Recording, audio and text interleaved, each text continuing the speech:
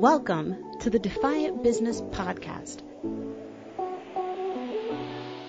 a business podcast produced by Defy the Status Quo for forward-thinking businesses and savvy professionals looking to defy the status quo of mediocre customer experiences, barely surviving businesses, and haphazard business development. We'll explore best marketing and sales practices, improving business processes, attracting your ideal clients or customers, striking your perfect work-life balance, business basics, intentional inclusion in business, and so much more. Thank you for joining me today. Let's do this. This next guest, his name is Rob Scott, and he's a master level coach, and I'm really excited to have him on the show. This interview series is going to be really powerful and really important for anybody, I think, looking for a coach in the future based on some of the topics that we're going to cover. He's the founder of Fundamental Shift LLC, and his work has influenced hundreds of thousands of people to help shift their identities. He helps them evolve their consciousness and create profound changes in all of the important areas of life. His coaching programs take you through proven processes that will get you past your biggest, deepest limiting beliefs, so you can live into the highest version of yourself. The result of this massive shift is achieving levels of success once thought impossible to reach. So, Rob, thank you so much for joining me today. I am really happy to be here. Thank you. So before we get into the business stuff, I wanted to ask you, because my kids like to ask me this question, what would you consider your superpower to be? That's a great question. I don't know that that's the easiest thing to answer. In my most egoic moments, I hope I have a handful of superpowers. But in this context of coaching, I think the thing is that I get people to see how easy and how quickly like massive transformation can actually be. So there's often a little shortcut or maybe even a more authentic way to get to what people really want. And sometimes that's in our blind spot and we can't see it. And so, imagine if you're at a wall and you just keep banging into the wall. Sometimes just I'm the one who can go, hey, there's an open door like right here. And like that's all it took to get there. So yeah, I do that exceptionally well. Well, that sounds awesome. It's like you're the beacon light just shining. The stuff was already here, but if you can't see it, what good is it to you? Right. Yeah, I help people get out of their own kind of limits and unconscious mess, really quickly.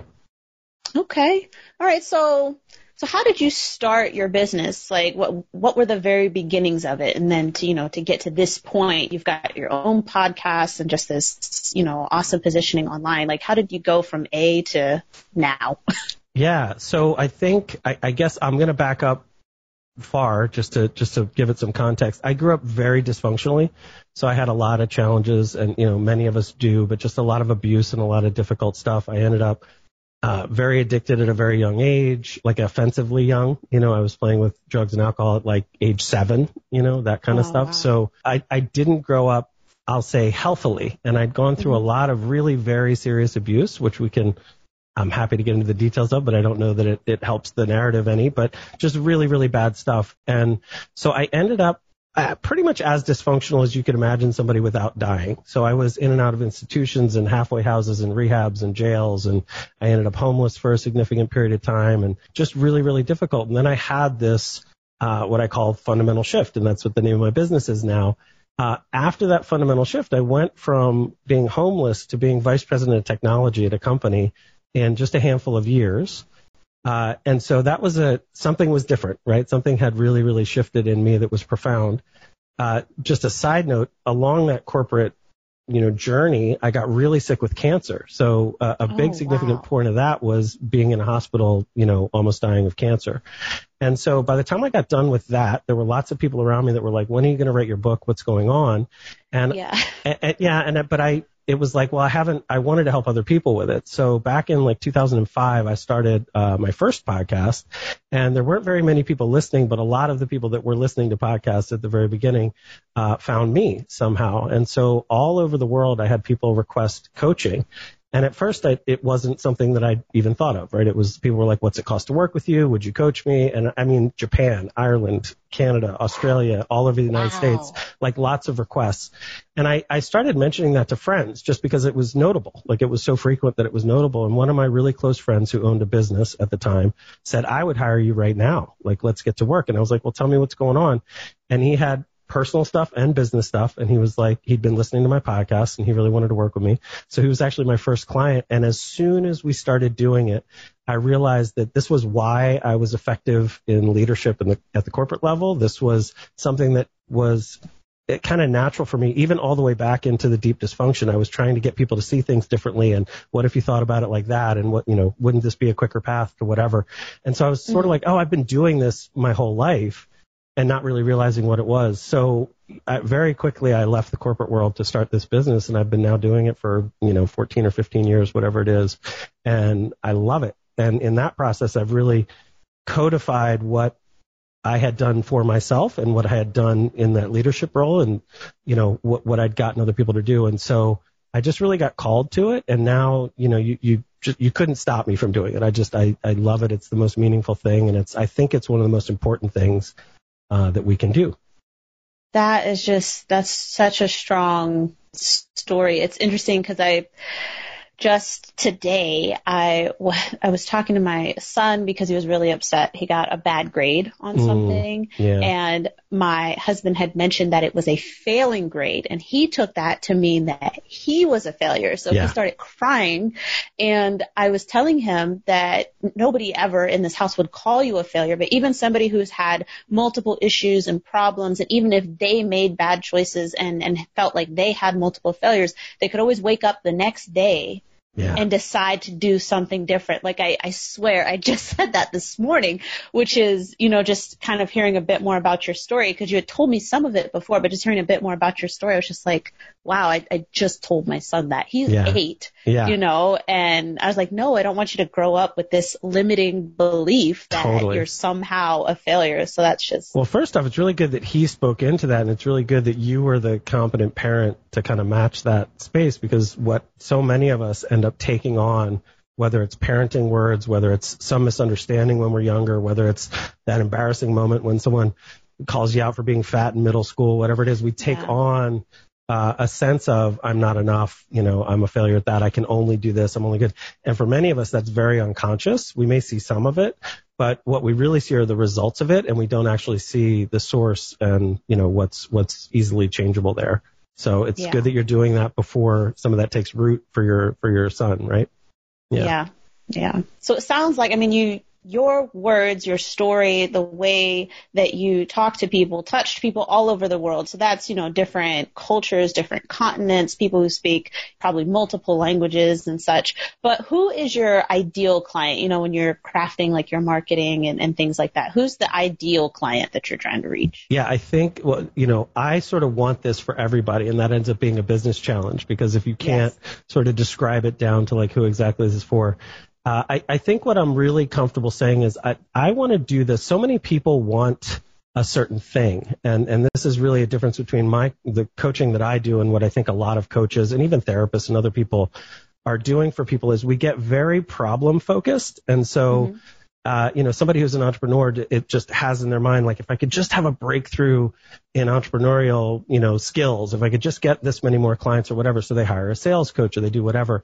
And even if that's successful, if we're really honest, we actually want way more than that.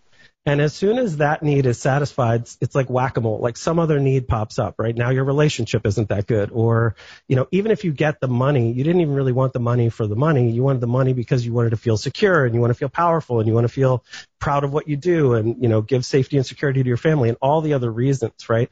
So my ideal client is somebody who either through hearing it from me and agreeing with it, or already comes to me knowing that what they really want to do is they want a massive transformation in all of the directions. And what that really is about is a deeper level of self-mastery, a deeper level of transformation within themselves. So the person who's probably not my client is, I want to become a successful trader. And if I say, hey, well, you got to change yourself to do that, because it's not just about knowing more trading. You have to actually become the person capable of that, right? If they can't get away from, but I just want to be trader, I'm not that interested in working with them. But if they can be honest that they really want to be masterful in lots of domains and lots of directions, and that what's required is a shift in themselves, is getting past their own limits and figuring out how to use their focus differently, that's deeply interesting to me, and that's who I want to work with and who I want to help evolve. And then what they find is they can point that at whatever is most meaningful to them, and they show up as somebody with focus and follow through and capability, and they can build mastery in any area that they want. But it begins with them almost gaining the skill of growth and change. Wow. Okay. So not even necessarily like, not a business owner, not a high level career exec or anything, but you're definitely speaking to a specific type of person, like intrinsic traits within a particular type of person. Correct. I mean, I love working with leaders, so there are other, if the work that I can do with somebody has a ripple effect where their life is affecting other people, like that's obviously more meaningful to me. They need to be in a position where they can afford coaching. There's certain things that are from a business standpoint important that they can work with me. Right. But as far as like who they are in their being, if they're really, there's almost two dimensions of this. Some of us are very aspirational and they feel like, it's not that I'm not enough, but this isn't enough. Like I haven't gotten to where I'm supposed to get to. We might say that that's an okay sense of self versus somebody else who's like, there's something wrong with me. I'm not enough, right? I'm suffering in all these ways. And psychologically, those are slightly different on how you bring somebody from psychologically damaged to more normal, right? Or I'm normal to exceptional, right? Those may be different things. But what I really want people to understand is that both of those have the flavor of either I'm not enough or it's not enough or this isn't okay, right? And so getting somebody to a place of realizing not only is it okay, but it's exceptional. And then from this exceptional, I have lots of things that I want to do on top of that are amazing. That's what I'm really interested in doing with people. And so it's not just entrepreneur. It's not just, business leader. It's somebody who either is really suffering and wants to become more exceptional out of that suffering, or they're just not satisfied. And maybe they get a lot of results, but they're still not happy and that, all the money in the world didn't do it for them and they're trying to figure something else out. I help them change profoundly so that they are having a very different experience of life and success. Well, it sounds like you really know exactly who you're going after. And I mean, you've been in business, like you said, 15 years. So you've had time to refine that message. So I guess for this episode, my last question I wanted to ask you was, so you kind of hit a point where you decided, oh yeah, coaching, this is exactly, right. This is my calling. Between that moment where you're like, yes, coaching is it, to even now, was there a moment where you thought maybe it wasn't? Were there several? No, I don't care if it has that name. I think that we're seeing this enormous explosion of lots of coaches, right? And there's a lot of reasons for that. Some are amazing and some are, less than amazing, we'll say, right? So there's a very low bar to entry to this. You don't necessarily need certifications. You can hang a shingle and be making $100,000 pretty quickly if you're any good at all. So lots of reasons that it gets flooded. But let's talk about the authentic reasons, right? We are dealing with an ever-growing pace of change and complexity with just communication channels alone. Like just keeping up with, it's not just email anymore. It's like your Twitter and your Instagram direct messages and Facebook Messenger. And, it's like you could spend an hour just cycling through the different platforms to see who's trying to talk to you and where your attention needs to be. So we're dealing with a switching of attention that's happening that's a little bit chaotic. And so we need help. Like it's very hard to have deep and meaningful mastery in a lot of areas, and yet we're being called into lots of areas. So sometimes getting helpers and whether that's I need help in the emotional realm, that might be therapy for some people, right? I need certain mastery in a business skill.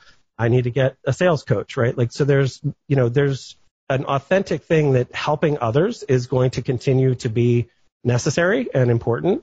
And so whether we call it coaching or whether I'm a transformational this or that, or, if I went and got some degrees and became a therapist, I don't care what the name is, but I'm deeply interested in helping other people. And that's sort of never changed for me. So being able to make money doing that and being able to make this my profession and my full-time focus now I get to be not only passionate about it, but it's deeply in my purpose. And I also get to receive, profit for doing it. So it just really hits all the notes, and I really love it. Certainly there are frustrations and things go wrong and there's challenges, but I love it. I mean, I'm going to do it till I'm dead, I'm pretty sure. So, yeah. Man, that's so inspiring. So I hope that somebody who needs to hear it gets to listen to you talk about that, because I think going beyond coaching, that applies to anybody. I think just kind of searching and really feeling like they've found their purpose, but still trying to kind of manifest it and mold it and shape it into, what what they want it to look like. So I hope people get to hear that. Awesome.